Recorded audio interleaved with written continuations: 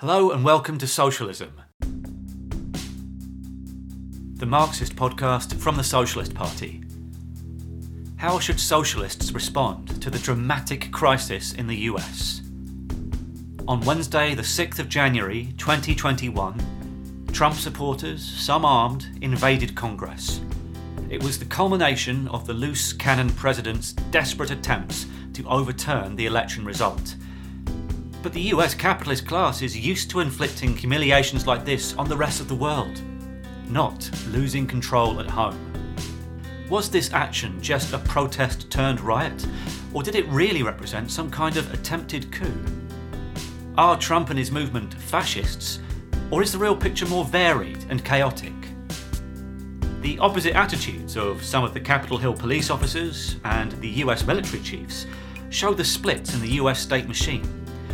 The big divide between Trump supporters and other Republicans shows splits are possible there too. So can incoming Democrat Joe Biden fundamentally change the fortunes of US capitalism, or the conditions of the mass of the population? Is it right to support social media bans, new anti-terror laws, and the Democratic Party itself? Or would that actually help Trump and hinder working class struggles? Clearly, the events of the 6th of January were a watershed. What do workers and young people in the US need in order to start to put their own stamp on events? This episode of Socialism looks at the US in crisis, the storming of the Capitol.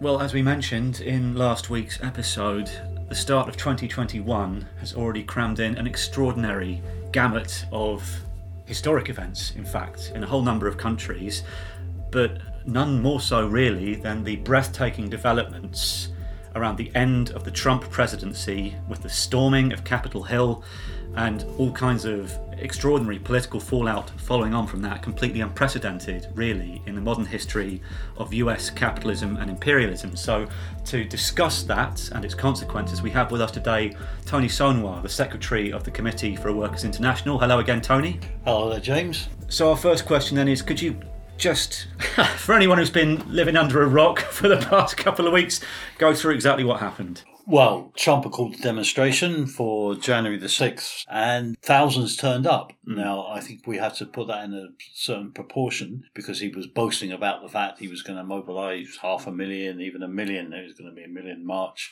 etc. Now, a number of thousands did turn up, and they were a very diverse crowd in some respects. Trump addressed them. And then within them, you also had hardcore far-right, some fascistic groups present, like the Proud Boys and other groups as well. And those groups clearly had a certain agenda, probably not a clearly worked-out plan, but they then launched this unprecedented assault on Capitol Hill and attacked the Congress buildings, entered into them, and undoubtedly some of them had the idea that they were going to try and possibly kidnap members of Congress and hold them hostage. They had weapons and cable ties, didn't they? Some of them got inside and they were armed. They had handcuffs, plastic ties, etc. And some of them probably had this idea. Others undoubtedly were there in response to Trump's call and were just there to protest and were not necessarily part of the hardcore right-wing groups which went there with a bit more of an objective. And even they did not necessarily have a clear plan of where they were going with that. But it was incredible scenes, the likes of which have not been seen in the history of US imperialism for decades, if not more than 100 years. And of course, it's unleashed an entirely new situation. It has terrified the US ruling class. It's terrified sections of the capitalist class internationally. Trump support is there. His hardcore right-wing groups were of a reactionary variety. Undoubtedly, that is the case. But for the leaders of capitalism globally, the shots coming over the television screens of people storming Parliament buildings would have filmed them with somewhat trepidation. The idea could have been put down in people's minds, well, if they can do it, we can do it. And undoubtedly they've launched a ferocious campaign now against Trump, both the US ruling class and indeed the capitalist class internationally. We should add, however, of course, in some other countries, it's been twisted against US imperialism. We've seen the regime in China, Xi, and also Putin in Russia have very skillfully used these events and twisted it against them. As the Chinese pointed out, well, when the youth attacked the Parliament building in Hong Kong, nobody was killed. And of course, there was 4 or 5 people killed in the US itself. And it's done US imperialism immense damage internationally. Its credibility, its authority, particularly in the neo-colonial world of Asia, Africa, and Latin America, has been enormously damaged by these events. I think we should add that the events on January the 6th were of crucial importance, but they were part of a whole process. It wasn't just one day. Okay. It was a culmination of a whole series of events initiated by Trump, really to try and overturn the election result. So these are events which really the US ruling class is used to inflicting on weaker economies in order to further its own interests, and has now suffered the extraordinary humiliation of being unable to control section of its own population, and it happening at home. We're actually recording this episode just hours before Joe Biden is due to be inaugurated. Could you talk a little bit about that, Tony? Well, I mean, even the crisis has continued. As Trump himself today, as he left the White House, he made the point this is just the beginning in terms of what the events that have taken place. We can maybe return to that point a little later. But I mean, the crisis has continued. The very fact you have this inauguration taking place with nobody present, except I think it's 150,000 US flags, 25,000 US troops put onto the streets of Washington. Carefully vetted. Carefully vetted by the FBI as well. Yeah. Absolutely petrified of this position spinning out of control. And members of the armed forces there in interviews have made the point quite correctly that they've been on patrol in the streets of Baghdad in Iraq. They've been in Kabul, in Afghanistan, and they never anticipated they would be having to patrol the streets of Washington on the day of inauguration of the US president. And it's dramatic and it's unprecedented in its scope and its sweep, and it is a real illustration of the massive crisis which exists within US society. It's a comment on the general decline of US imperialism. These things would be unthinkable only a few years ago, and it really reflects the entirely new era that has been ushered in within the US itself. So what do these events represent politically then? Because there have been all sorts of different ideas out there. There have been those who have said Trump is a fascist and this was his attempt at a fascist coup. There are others who have said that this was nothing at all. It was a simple protest and riot and we should dismiss it out of hand as such. What does the Committee for Workers International think is the significance of these events? Well, I think firstly we cannot underestimate the significance of these events.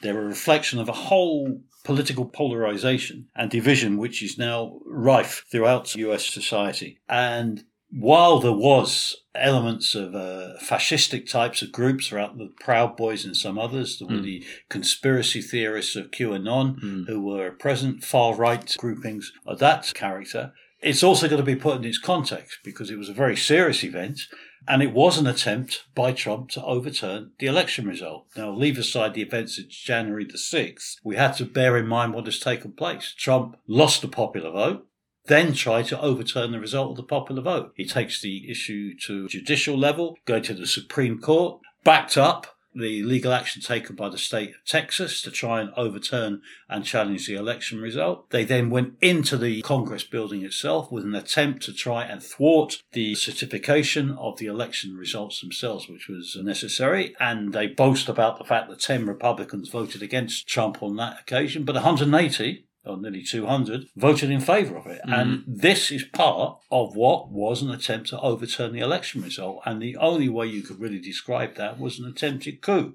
Not in the sense of a military mobilisation, because he didn't have the support of the military, certainly not the high command. But nevertheless, it was an attempt to overturn the election results. In that sense, you could say it will be an element of a parliamentary or judicial attempted coup, which then collapsed, because he didn't have the base to carry it through. But nevertheless, that does not detract from the fundamental importance and seriousness of the situation, which has absolutely terrified the US ruling class. And they're now taking reprisals against Trump and his supporters in a desperate effort to try and restabilise the situation and demonstrate that they're now back in control. So was this fascism?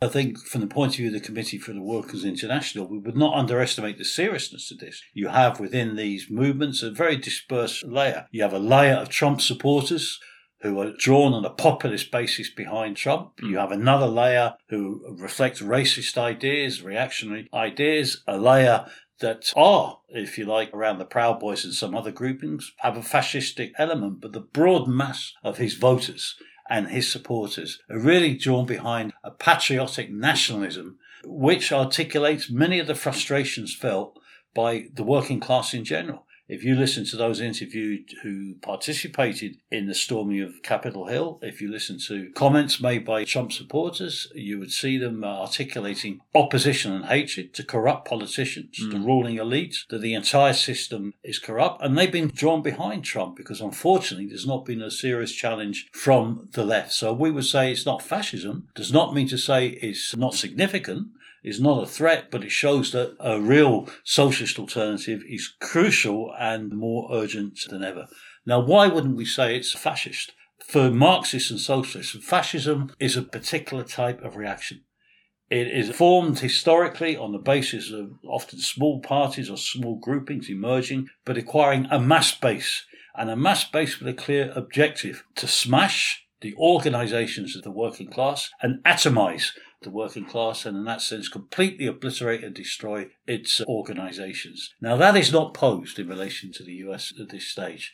It's more got the characteristics of a right-wing nationalist populist movement in its majority, rather than the classic form of fascism that we saw in the 1920s and the 1930s here in Europe. And that's important to draw that distinguishing line, because if we don't, then we can miscalculate what exactly we're up against. We can miscalculate what the real balance of forces is. And what it illustrates, and particularly now Trump's potentially played into an opportunity for the left, he's now rounded on some of his supporters. Having called upon them to come demonstrate, he's then repudiated them, trying to protect himself partly. He's now attacked them for the use of violence, etc. And it shows the cynical manipulation that Trump has deployed to try and manipulate his own forces. And that means there should be the basis, an even greater basis, if you had a mass socialist left, to reach out and appeal to at least some of Trump's supporters and indeed split them away from him if a real serious alternative was present in the situation. Unfortunately, from a socialist point of view, from the point of view of an independent movement of the working class, an independent party of the working class, that is absent in the US at this particular point in time, and that's the crucial and urgent task that needs to be resolved. Now, you mentioned the possibility of splitting, winning over at least some of Trump's supporters on the basis of appealing to them and saying, well, look, your social conditions are appalling. We stand for better conditions for the working class and even those small proprietors, for example, who are drawn into Trump's movement. That's something which a mass socialist force would be able to do, to split his forces. But in terms of the established forces of capitalism, in particular the state, we've seen divisions already within there, haven't we? We've seen, for example, the collusion of the Capitol Hill police, apparently, in the events of the 6th of January. We've seen communiques being put out by the tops of the military which point in the opposite direction. So what's going on there? Well, I think it's part of the whole process of polarisation. There is no question whatsoever. If you look at what happened on January the 9th with the attacks on Capitol Hill, there was a large element of collusion with the police department and probably some other sections of the state machine itself were involved in that. The very fact that Biden has had to change his security detail because some of them was perceived as being hardline Trump supporters and he wanted them out, he illustrates that within sections of the state machine there is a pro-Trump element which is definitely present there. But on the other side, and this is the crucial point, Trump did not represent the decisive sections of the US ruling class. The most overwhelming majority of the US ruling class have wanted Trump out, and that was reflected within the state machine. There have been clashes within the state machine and in some areas of different splits and divisions there, particularly within the police, but the decisive layers of the army, the secret services, etc., have really been in opposition to Trump and wanted the transition to go ahead and probably lean towards Biden. And that's been reflected in the declarations that were made. 10 former secretaries of state for defense, living ones, came out and warned that they were against any military involvement in the transfer and handing over of power. The very fact that you had the military high command issuing a statement saying that they were going for an orderly transition and they expected Biden to be the new president and the new commander-in-chief was a measure of that they were not prepared to play ball with that. I mean, it also reflects how worried they were about the situation. The fact they had to move in that direction does illustrate the fact that they at very least have rumours and wind of the fact that Trump was at least toying with the idea of not only attempting a parliamentary or judicial attempt at overturning the election result, they were even talking about the possibility of declaring martial law. There was all sorts of issues being discussed and in the air for debating, and they felt they had to intervene decisively to try and prevent any attempt of a move in that direction. And from that point of view, they prevented Trump pulling it off. He didn't have the forces, he didn't have the base to do it, but that does not undermine or detract from the seriousness of the situation which has existed and continues to exist at this stage. And it's probably true now, it's already beginning to happen, that as they're reasserting control of the position, they're trying to lay down a clear marker. Trump was out of control, we're not tolerating this position. There's a certain element of a purge of the state machine is in the process of being carried through in the US to remove Trump's hardline committee supporters from their positions. And that will probably intensify and continue in the coming weeks.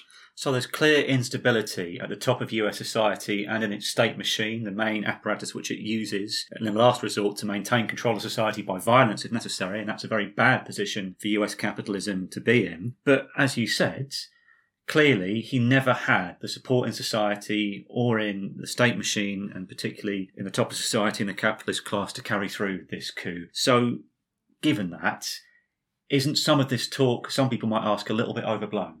Well, some people would say that, but I mean, it's the potential for the position. The very fact you had this position of the US president, this is the major imperialist power in the country, the presidency and sections of the state machine were out of control of the capitalist class.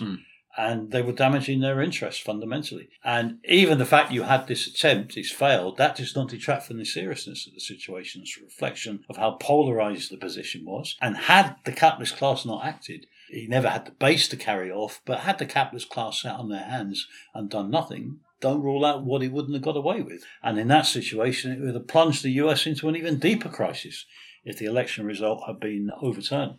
I mean, there are examples, aren't there, in other countries of failed coups which looked an awful lot like this. And there are also clearly traditions in the United States of a civil war. An actual civil war took place. So those are impacting the situation as well. Well, yeah, because we've seen other coups attempted, both military and parliamentary in other countries, and they failed. I mean, some horrifically have succeeded, where the capitalist class moved decisively in favour of a coup. But in this occasion, they weren't prepared to do that. And you've seen that in a series of other countries. In the 1980s, you saw in Spain, Tejero led 200 civil guards into the Spanish parliament to try and prevent the election of the new government. That was a farce, and it collapsed because the Spanish ruling class at that stage did not want the military back in control, and to avoid revolution had been compelled to move in a more, in inverted commas, democratic form of rule. We've seen coups attempted and collapse in Venezuela. We've seen other instances where that has taken place on a more dramatic scale. You saw it in Turkey. There was the attempted coup not only a few years ago. And that resulted in a brutal purge of those who tried to overthrow Erdogan's regime in Turkey. Now, it's not on that scale that's posed in relation to the United States, but nevertheless, these elements are present in the situation, and the situation has not just gone away. This polarisation is going to continue and remains there. You only had to look at the opinion polls to see the overwhelming majority, I think it's about 70 or 80% of Republican voters since the election was fixed. They don't believe it was a legitimate result. And that's the basis for a continuation of this struggle, this crisis in the next period. And of course, there is a long history of rigging the vote by all sorts of means, legal and less legal, in the United States. And that should be remembered, that some of the liberal press who are rubbishing these views that the election is rigged as fantasy, as having no basis in reality, well, of course, it is clear that Trump did lose the election. It's not completely outlandish for people to question the process. It's not. You have a whole, position. The Democrats have rigged the elections in different states and, in the past. You have a whole history of it. You had the famous position where Al Gore was robbed of a victory in Florida. The hanging chads. The hanging chads. That is there. The whole existence of the Electoral College. It's a completely undemocratic system. The gerrymandering that takes place, which the Democrats themselves have been fully implicit in their own areas, even in the presidential elections itself. Let us not forget that it was the Democrats who took measures in some states to exclude Howie Hawkins from the Green Party from even being on the ballot. So, there's a whole history of gerrymandering and undemocratic steps being taken. The whole structure of the Supreme Court, the Electoral College, the Senate itself, I mean, the whole thing is completely undemocratic and riddled from top to bottom with corruption. And this is presented as an attack on the democratic process. I mean, it was an attempt to overturn the clear majority that Biden secured of those who turned out to vote. But the whole process is riddled with undemocratic characteristics. And you also mentioned the measures which the ruling class and its political representatives and the state machine and so on are now taking against Trump, who has landed such an incredible blow on the authority and prestige of the state institutions which the capitalists in the US require to maintain control, not just in the US, but in their interests all around the globe. And that includes, for example, the social media bosses moving to completely exclude him from their platforms, which is a form of censorship, in fact, because these are, there's millions of Americans, millions more Americans, for example, follow Trump on Twitter than even watch Fox News. And at the same time, you've got Joe Biden promising a new anti-terror bill on top of all the years of extremely draconian anti-democratic anti-terror powers which the US state already has. Now, these are being aimed against brutal reactionary bigot Donald Trump, who is absolutely no friend of the working class or oppressed people, young people, the left, or anything like that. So should socialists support these measures? Well, I mean, the issue is how do you defeat Trump? You can't trust the American ruling class, which, after all, has a history of endorsing military coups all around the world, have been responsible and have authorized assassinations, overthrown probably in every single country of Latin America. They've had a finger in the pie in one way or the other of instigating military action and military coups against different governments. And we can have no trust in them that they want to carry through any struggle against Trump on a democratic basis. They're acting to defend their interests. Now, they've used these sort of measures before. Post 9/11, we saw the Patriot Act was introduced. A whole series of measures was then brought in. And it can be used against the labour movement and against the working class. And we can have no trust in these people. If you're going to defeat Trump, you have to do it politically. And look how Twitter and the Facebook groups, the tech companies, have acted. They banned Trump, it's true, but where does that take us? They've also suspended the account of the Committee for Workers International for a period. There's a whole series of people had their accounts broken down and taken down from Facebook. You had the recent example in Germany on the Rosa Luxemburg anniversary celebrations of a group of youth that were wearing the scarves of the former Communist Youth Organization of East Germany, which of course we would fundamentally disagree with politically, but they were just wearing the scarves. They were arrested by the police just for wearing the scarf, because it's an illegal symbol in West Germany. And when they organised a protest on this on Facebook, that was immediately cut down and their Facebook account was closed down. So you have all of these measures which can be taken and twisted and will be used against the American working class and labour movements in the next period. And we've already seen an example of that with the police. You've had the strike taking place in New York, led by the Teamsters, and the deployment of the police against them, brutal repression against them, under a Democratic mayor, by the way. So allowing the capitalists and their state to establish more suppressive powers, even if right now they're saying they want to use them against the populist right and those elements of the far right who are caught up in that train, these will inevitably be turned primarily against the working class and socialists, who, after all, are more of a threat fundamentally because Trump and the groups which are following him do defend the profit system. That's their political position in the end, whereas we stand for taking all the power out of the hands of the capitalists, so we shouldn't allow them to establish any more of these powers. Is that right? Absolutely. I mean, we can have no confidence in them that they will use these powers, just against the right. And the point is, if you're going to defeat the right, I mean, where there's a physical threat posed to the working class, to the immigrant communities and the migrant communities, people have the right to defend themselves against the racist and the fascistic attacks. And the state itself. And against the state itself. Particularly, that's applicable in relation to America. But we're dealing with a movement like the Trump. The key question is, you've got to defeat it politically. You have to offer a political alternative to win millions of Trump voters who've been drawn behind his banner for want of an alternative. And any repressive measures, just limited to repression, is not going to undermine that base. If anything, it can reinforce it and strengthen it. Because he's saying, I oppose the establishment, and here's the establishment proving his point. Exactly. There is a point there. So speaking of alternatives then, Joe Biden won the popular vote of those who voted, as he said. He won the Electoral College. Both of these are extremely undemocratic institutions, but he has been formally recognised as the next president, the next leader of US capitalism.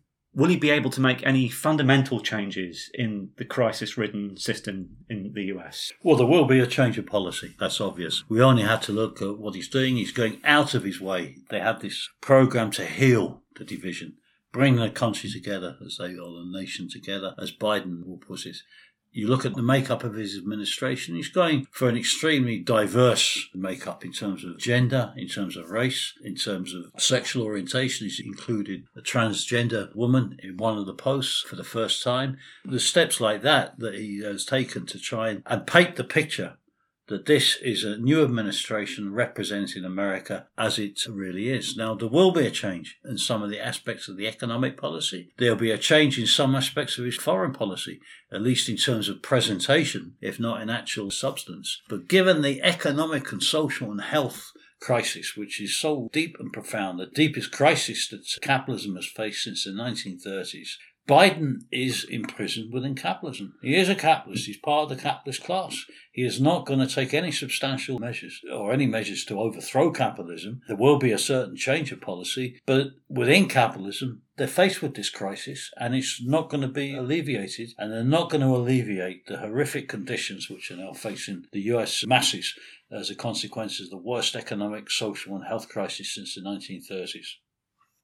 So you talked about some differences in economic policy. He's announced now a stimulus package, which actually doesn't sound that different to Trump's stimulus package. So what is his economic program? Well, faced with this catastrophe, he's had to act and to try and do something.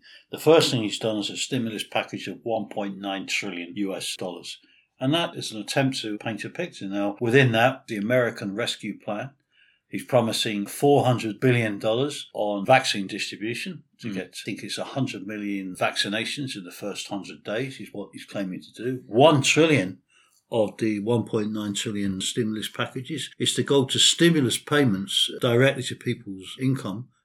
Some of the poorest in society are $1,400 each, plus the $600 that's always there. So he's put in $2,000 US dollars. He will increase unemployment. He's announced a doubling of the minimum wage to $15. Now, that will have a certain effect in terms of shoring up a little bit of support for him in the short term, but it's not going to fundamentally resolve the situation. It's not enough to resolve the underlying position, given the millions that are losing their jobs, the 30 million that are under the threat of eviction, the starvation, which is now hitting sections of the US population. This stimulus package will have a certain effect. There'll probably be others that will be announced on top of it, and he's going to be pushed by the depth of this crisis to introduce more and bigger stimulus packages, most probably. And in that sense, it won't just be a crude continuation of even what Obama did under his presidency. But will it be enough to resolve the issue? They're encouraging him, be like Roosevelt, do the New Deal. And the New Deal in the 1930s had an important effect. But despite the effect on infrastructure, it took workers into jobs, created them. It was a big factor in giving an impetus to a massive growth within the trade unions, but it didn't resolve the economic crisis. It didn't resolve the attacks even that took place against sections of the working class. It didn't even solve all the unemployment. It didn't. A small minority of the unemployment. Absolutely. No, it didn't. It didn't mop up the mass of the unemployed that were there. It had an effect. You can't close your eyes to that. But it did not resolve the fundamental problems. That required something more. To go into the whole period of the economic boom that took place in the Western world after the Second World War, the key factor there was the development of the Second World War and the massive rearmaments program that took place. Then you could say the New Deal had a certain effect with the Keynesian policies that were popularized afterwards, and it allowed it to reboot the capitalist system, the rebooting of the economy. That is not posed in terms of this era of what we're now in. And of course, from the point of view of US imperialism, that was accomplished at the time of US imperialist ascendancy as it emerged from the Second World War as clearly the established global power. That is not the case today. And it's in a declining position, a global position threatened by China and a completely changed international situation. And that is another feature that Biden's administration is going to have to confront. And they're not going to break with capitalism. You only have to look at the types that are involved. You look at his appointment to the Treasury Secretary, Janet Yellen. This individual She made $7 million in the last 2 years in speaking fees alone, going to speak to the big corporation and the Wall Street banks. They are entirely enmeshed with capitalism and the capitalist system, and they're not just going to break away from it. And of course, the massive destruction and the recarving up of the world which took place during the Second World War and the introduction of new technologies, these are all things which opened up new markets for capitalism to expand into, which is completely off the cards today on a global scale. So there is no basis for any kind of return to a boom, which, as you've explained, Keynesian policies, New Deal, and etc., didn't actually cause fundamentally in the first place. Anyway, they simply took the edge off for a minority of the working class without changing the fortunes of the economy as a whole. That requires a socialist revolution, actually, to take us past the economic problems of capitalism. But to go back to this issue of Biden's cabinet, it's also instructive, isn't it, that he's installed a union leader from the AFL-CIO Union Federation, the main US trade union federation, as his Secretary of Labour. What does that represent? Well, that represents a clear attempt to incorporate Labour, the trade union bureaucracy, into the administration, and he intends to rest on it. And they will try and use that to try and maintain control of the position, and they will incorporate the trade union bureaucracy into the administration and try and use them, therefore, as a means to control and influence the working class and try and hold back any protests against it. And this is a key factor here in terms of the Democrats. One of the things they fear above everything else is the masses coming onto the streets.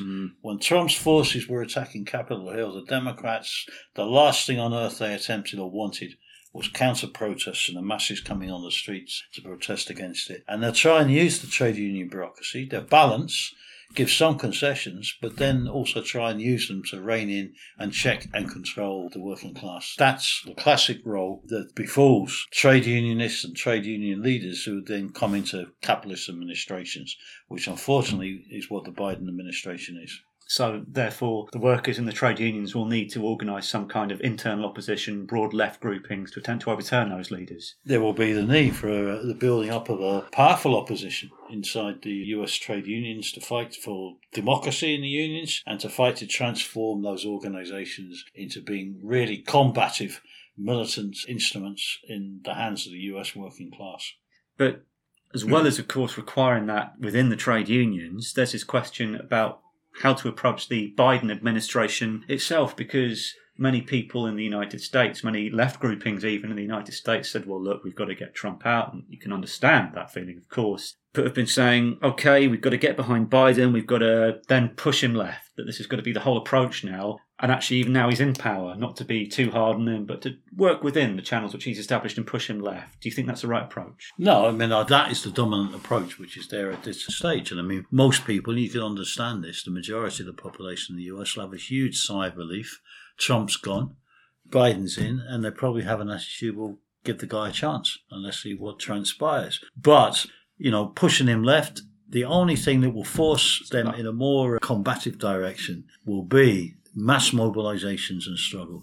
And even then, how far he's pushed to the left, any reforms that he's pushed and obliged to introduce, concessions that he's compelled to give, he will give with the left hand, and US imperialism and capitalism will take it back from the right. And therefore it's a question of preparing for the battles and the struggles that lie ahead. Biden is going to be in a position, he's going to be facing more social turmoil and upheaval. We have to see what happens with the virus and the health crisis, but the economic and social situation is immensely explosive, and that is going to continue to be the case. Trump is not just going to go away. Even now you have a major split opening up in the Republican Party, a layer moving against him. Him now saying today that he's toying with the idea of forming a new party, the Patriot Party, to try and keep his forces together.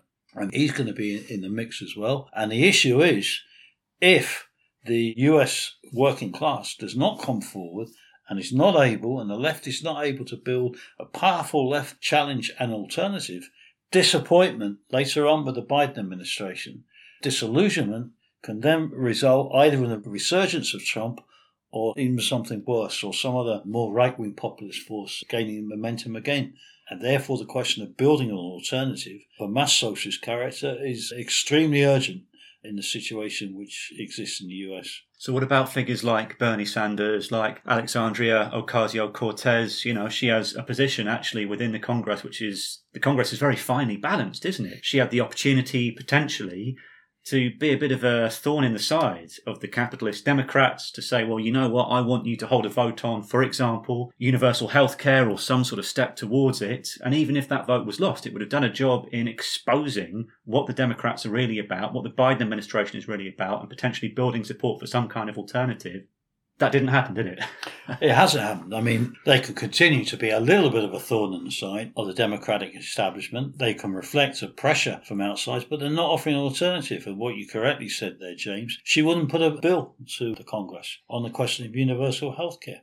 And why? Because she said it would be divisive. You'd split the Democratic Party. In other words, you don't want to rock the boat too much because you're not going to carry some of the Democrats along with you. And you'd lose it. Well, you would lose it in America. But it's a platform to mobilise people outside. And therefore, it's a question of who's influencing who. You know, Sanders and Cortez can have the idea, we go on and argue to push the party more to the left. But if they don't, they're then trapped and imprisoned. You know, the consequences of Biden's pro-capitalist policies, which will take place, and their abdicating responsibility of using the potentially powerful position they have to lay the basis for the building of a new party. And look what they've offered them. I mean, you mentioned new Labour secretary. Well, Sanders wanted that position, but the platitudes of Biden was to say how wonderful Sanders was. He made the great Labour secretary, but was he prepared to point him to that position? No. So they've gone down in bended knee to support Biden along the argument to get Trump out, and have been rewarded with what? Very little.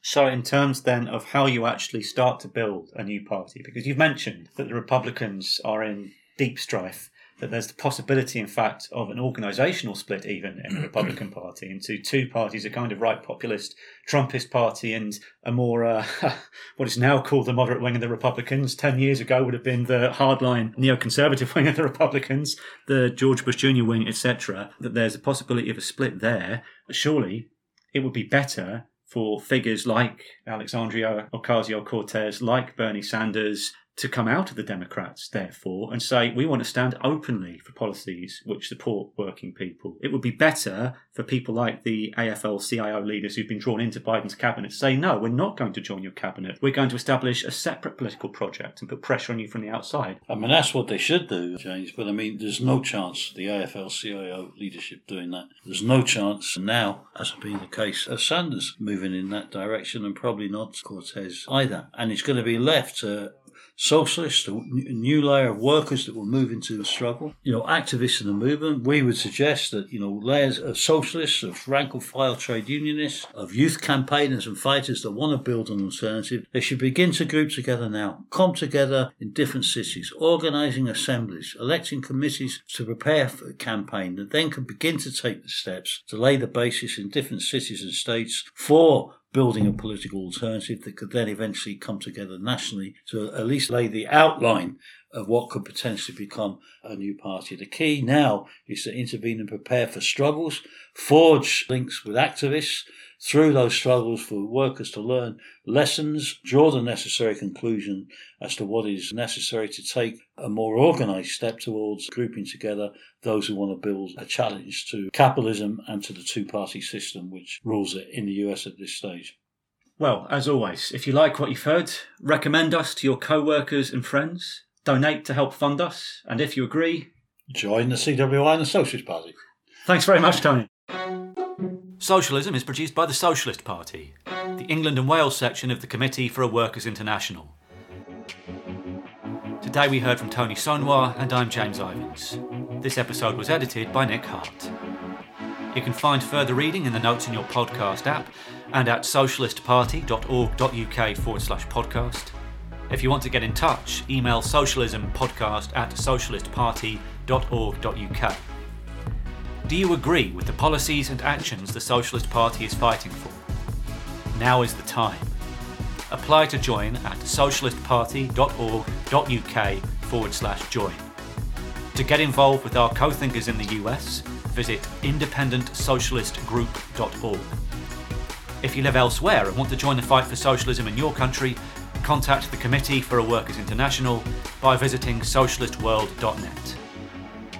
Socialism, the podcast, has no wealthy backers. We rely on funding from the working class, which maintains our political independence. So help us take the fight to the capitalists. You can make a regular donation or a one-off payment at socialistparty.org.uk/donate. Till next time, solidarity.